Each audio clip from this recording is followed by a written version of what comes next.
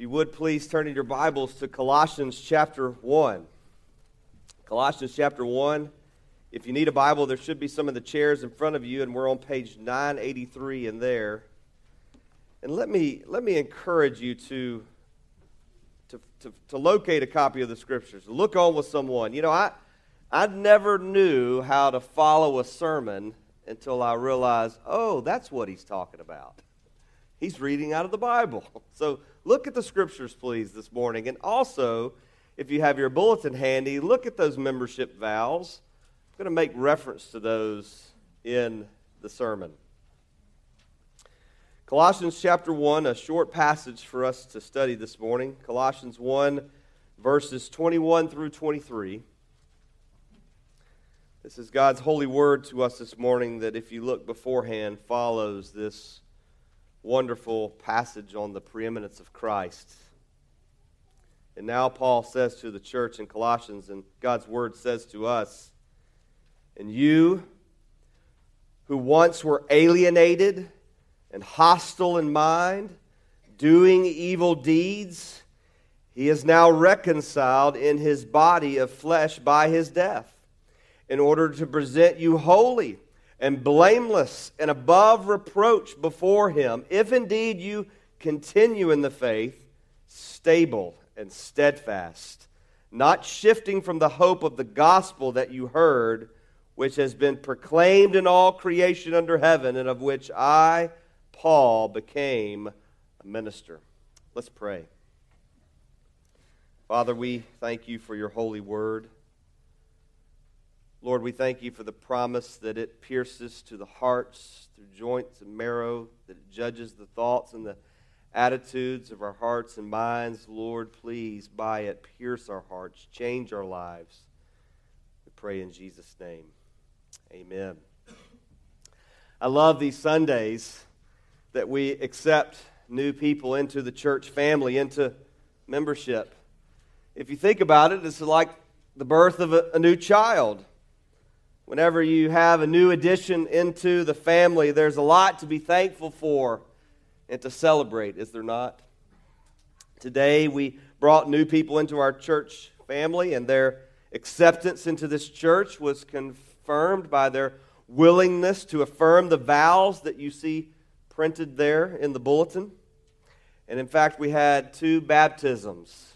Praise God for that. These vows are not just for those who are new to church membership.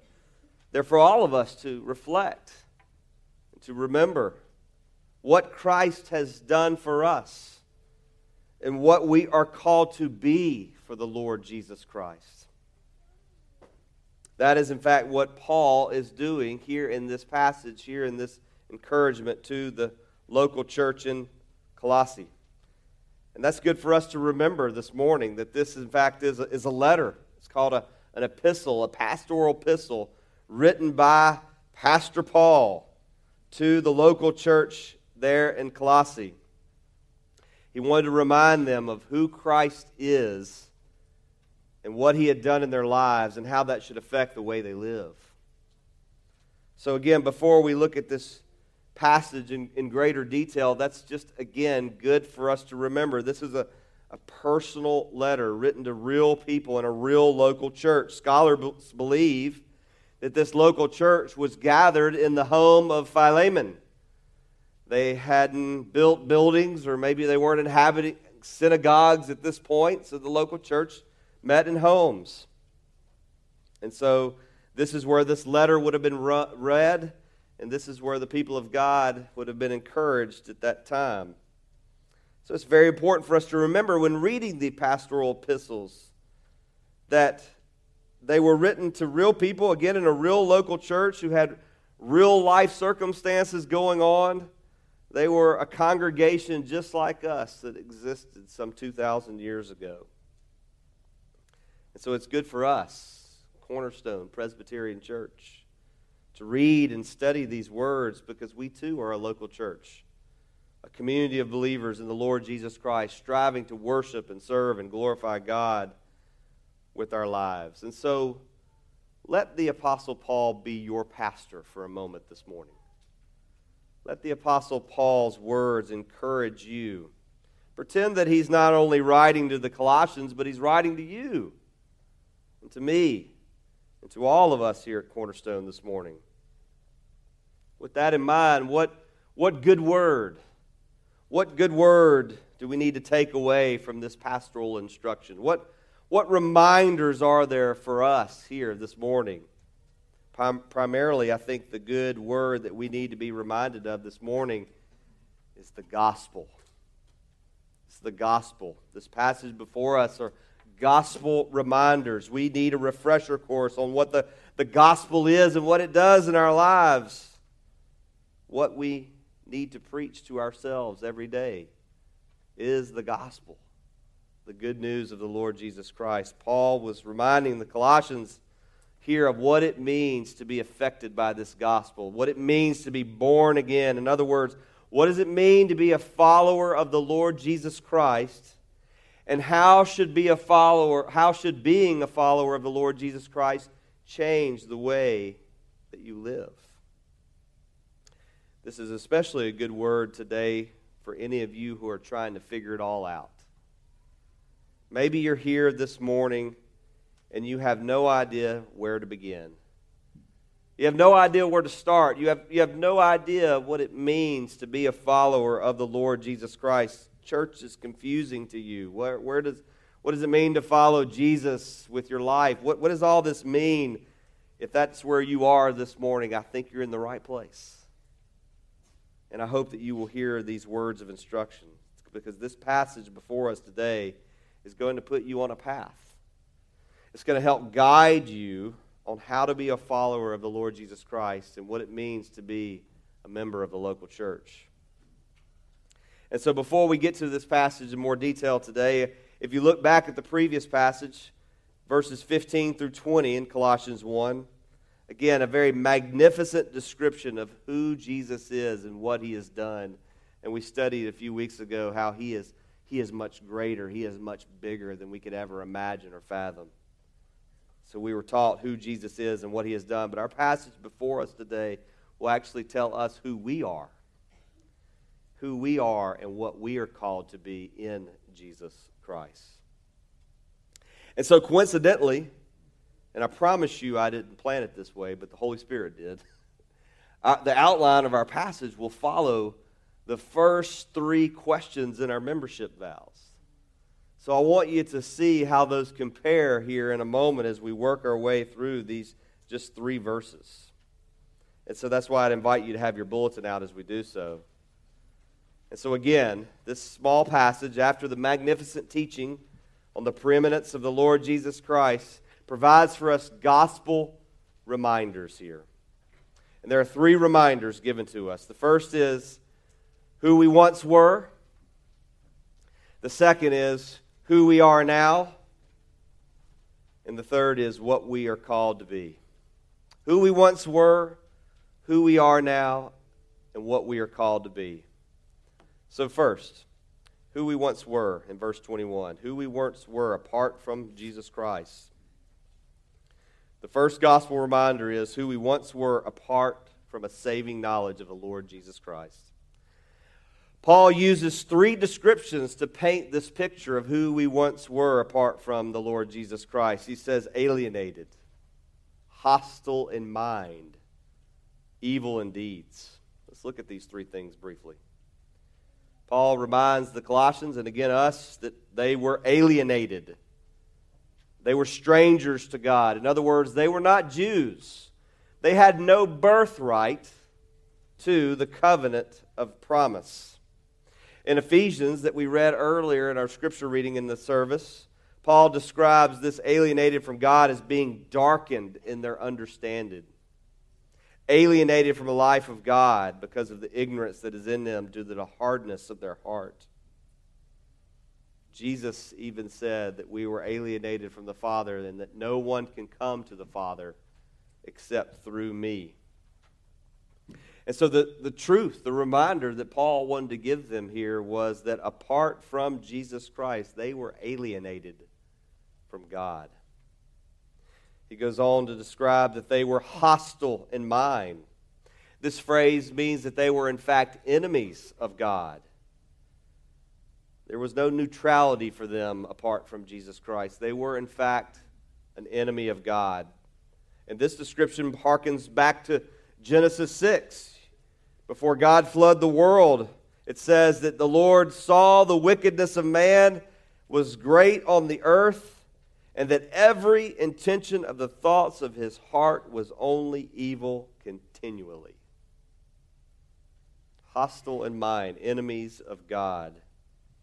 Apart from Christ, we are in fact enemies of God.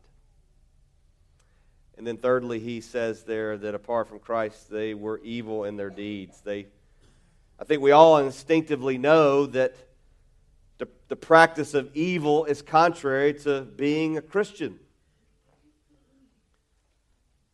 But the Bible takes this a step further and says that even our best deeds, our good deeds that we think we can bring before a holy God and earn His righteousness, the Bible says in Isaiah, our righteousness is like filthy rags. That apart from the Lord Jesus Christ, even our righteousness is filthy rags before God. So this reminder is not just for the Colossians, it's for all of us, right? Again, in Ephesians, Paul says the same thing, that we were by nature children of wrath, like the rest of mankind. And so that's why this is the very first question that is asked of those who want to join this church and take the membership vows. Do you acknowledge yourself to be a sinner? We could substitute in there children of wrath, but that would probably make people, whoa. Do you acknowledge yourself to be hostile in mind and alienated from God, doing evil deeds, justly deserving His displeasure, without hope, save in His sovereign mercy? That's why we start there. In other words, do you acknowledge that this is who you are apart from the saving mercy of the Lord Jesus Christ? This gospel reminder, this truth that's being taught here, that we are sinners, alienated from God, hostile to God, evil in our actions, we need to be reminded of. It's beyond our capability to make things right. Something outside ourselves must rescue us from our plight. We are without hope if it were not for God's saving mercy. I imagine that there are some of you here this morning who read these words from the Apostle Paul, hostile in mind, alienated, doing evil deeds. And you can remember a time in your life where you were like, yep, that was me. That was the way I was living. It was rough. Thank you, Jesus, for rescuing me and saving me from that. If that is you this morning, then you know very well what it means to be rescued, for Jesus to come work His sovereign mercy in your life. But then I'm sure there's also a great number of you this morning who grew up in a Christian home, or maybe if you didn't grow up in a Christian home or in the church, you grew up in a good environment. Your parents were nice. They taught you to say yes, ma'am, and no, ma'am, and say, give thanks at the dinner table. You grew up in a nice home. And there's nothing in particular in your past that you can point to and go, whew, that was evil. And the point of this is not for you to go like searching back through the search history of your life, your files, and go try to find something evil or something not good and say, Lord, thank you for rescuing me. No, these words are meant to show you that apart from the Lord Jesus Christ, we are lost, without hope. Just because you cannot remember a time of being apart from Jesus Christ, that's not the point.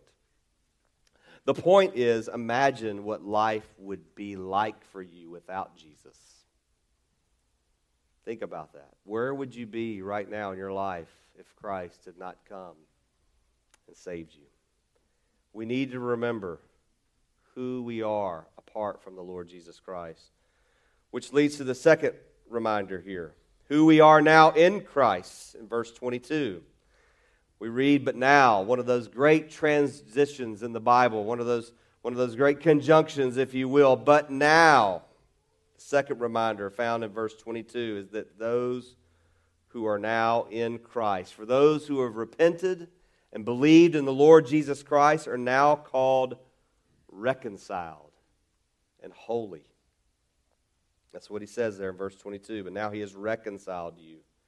This word is in direct contrast to that word alienated. No longer are we alienated, but we are reconciled. We looked at this word in verse 20. It is the great work of God to reconcile all things to himself in the Lord Jesus Christ. That Jesus has brought peace between God and man. Jesus has brought good where there was once evil. And the good news of the gospel is that those who are in Christ are reconciled. Again, we are no longer alienated from God. In Christ, you can be transferred from the kingdom of darkness into the kingdom of his glorious light. And reconciliation, it's only possible because of the bodily sacrifice of the Lord Jesus Christ. He was the Lamb of God who was slain. So what a great reminder it is that the reconciliation between God and man, it was not our own doing. It was God in Christ who reconciled us to himself. It is by grace you have been saved. And so now, instead of being alienated and hostile and evil in Christ, we are now called and here holy, blameless, above reproach. These descriptions teach that we are now innocent. We are free from accusation. We have now been justified before a holy God. And this truth, again, is expounded in Ephesians 2 by the Apostle Paul when he says, "But God, being rich in mercy, because of the great love with which he loved us, even when we were dead in our trespasses and sins, made us alive together with Christ. It is by grace you have been saved." And then there's that other great reminder in Romans 8:1. There is therefore now no condemnation for those who are in Christ Jesus. And this is the good news that we affirm in that second membership vow. If you'll look there, do you believe in the Lord Jesus Christ as the Son of God and the Savior of sinners? And do you receive and rest upon him alone for salvation as he is freely offered in the gospel? It is only by the saving grace of the Lord Jesus Christ that we can be saved. If you are in Christ, you are now saved. Paul reminds the Colossians they are free from condemnation, no longer enemies of God. We are, in fact, his children. And so instead of standing before a holy God in our filthy rags of pretend righteousness, we now stand and are presented before the holy God as holy and blameless and above reproach, not because of our righteousness, but because of the righteousness of the Lord Jesus Christ. This is that great truth that is summed up in 2 Corinthians 5:21. God made him who had no sin to be sin for us, so that in him we might become the righteousness of God. This is who you are now in Christ. This is good news. In Christ you are now reconciled, holy, and righteous. The third and final reminder that we are given in this passage is what we are called to be in Christ. In verse 23, we are called to be faithful in Christ. After reminding them of who they were apart from Christ and who they are now in Christ, Paul challenges the Colossians to continue in faith, stable and steadfast, not shifting from the hope of the gospel. Their new life in Christ is now that call to faithfulness. What is in view here is that God's sovereign grace in our lives, it does not absolve human responsibility. We are called to trust in Christ and to be faithful and follow him. And this is why Paul warns them not to shift away from the hope of the gospel. There are going to be false teachers. There are going to be influences. There are going to be other things that are going to come in and try to move you away from the truth of the gospel. And so he's warning them about that.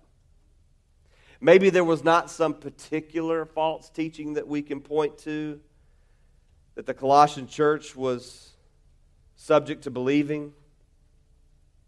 But in the normal Christian life, we all have this experience, right? In just normal living, there will always be outside forces. There will always be internal struggles. There will always be worldly influences that try to undermine the gospel. And therefore, we need to be on our guard and steadfast in the truth of the gospel. The gospel was made very plain to them. It's repeated even here. They heard it, they were taught it, they knew it. And so Paul challenges them, continue in the faith. Remain stable and steadfast, and do not shift away from the truth of the gospel. And this is the danger that we now too face as a church, right? I mentioned this a few times already in Colossians. How much pressure that the church is coming under right now to compromise on the gospel. How even some churches have gone apostate and they have forsaken the inerrancy of Scriptures. There's been compromise on the biblical view of marriage and sexual identity. We must not waver on these things. We must continue in the truth of the gospel. And this relates directly to that third membership vow. If you look there, this is what Paul was encouraging them in verse 23, and what we must now resolve and promise in humble reliance upon the grace of the Holy Spirit, that we will endeavor to live as becomes a follower of Christ. So that's the question for us. Will we be faithful to Christ and to the gospel? Of course, we can't do this ourselves. We need the power of the Holy Spirit in our lives that God has given to us to help us to live out our calling, to be faithful, stable, and steadfast. May God help us to stay true to the gospel. What is his main point in these words of encouragement and these reminders? It is the gospel. It is the good news of Jesus Christ. And these are good news reminders for us that the gospel is what keeps us faithful and steadfast and stable. It is the gospel that will one day bring us before God the Father, and we will be presented before Him as holy, spotless, and blameless because we are in Christ. But until that day, may the Lord find us faithful by loving His gospel. Let us love this gospel by encouraging one another with it every day. Let's not get tired of learning and reading and singing about the gospel. Let us sing about the gospel over and over and over. Let us proclaim the amazing grace of God every day that He saved a wretch like you and me. Let us remember that we were once lost apart from Christ, and now we have been found.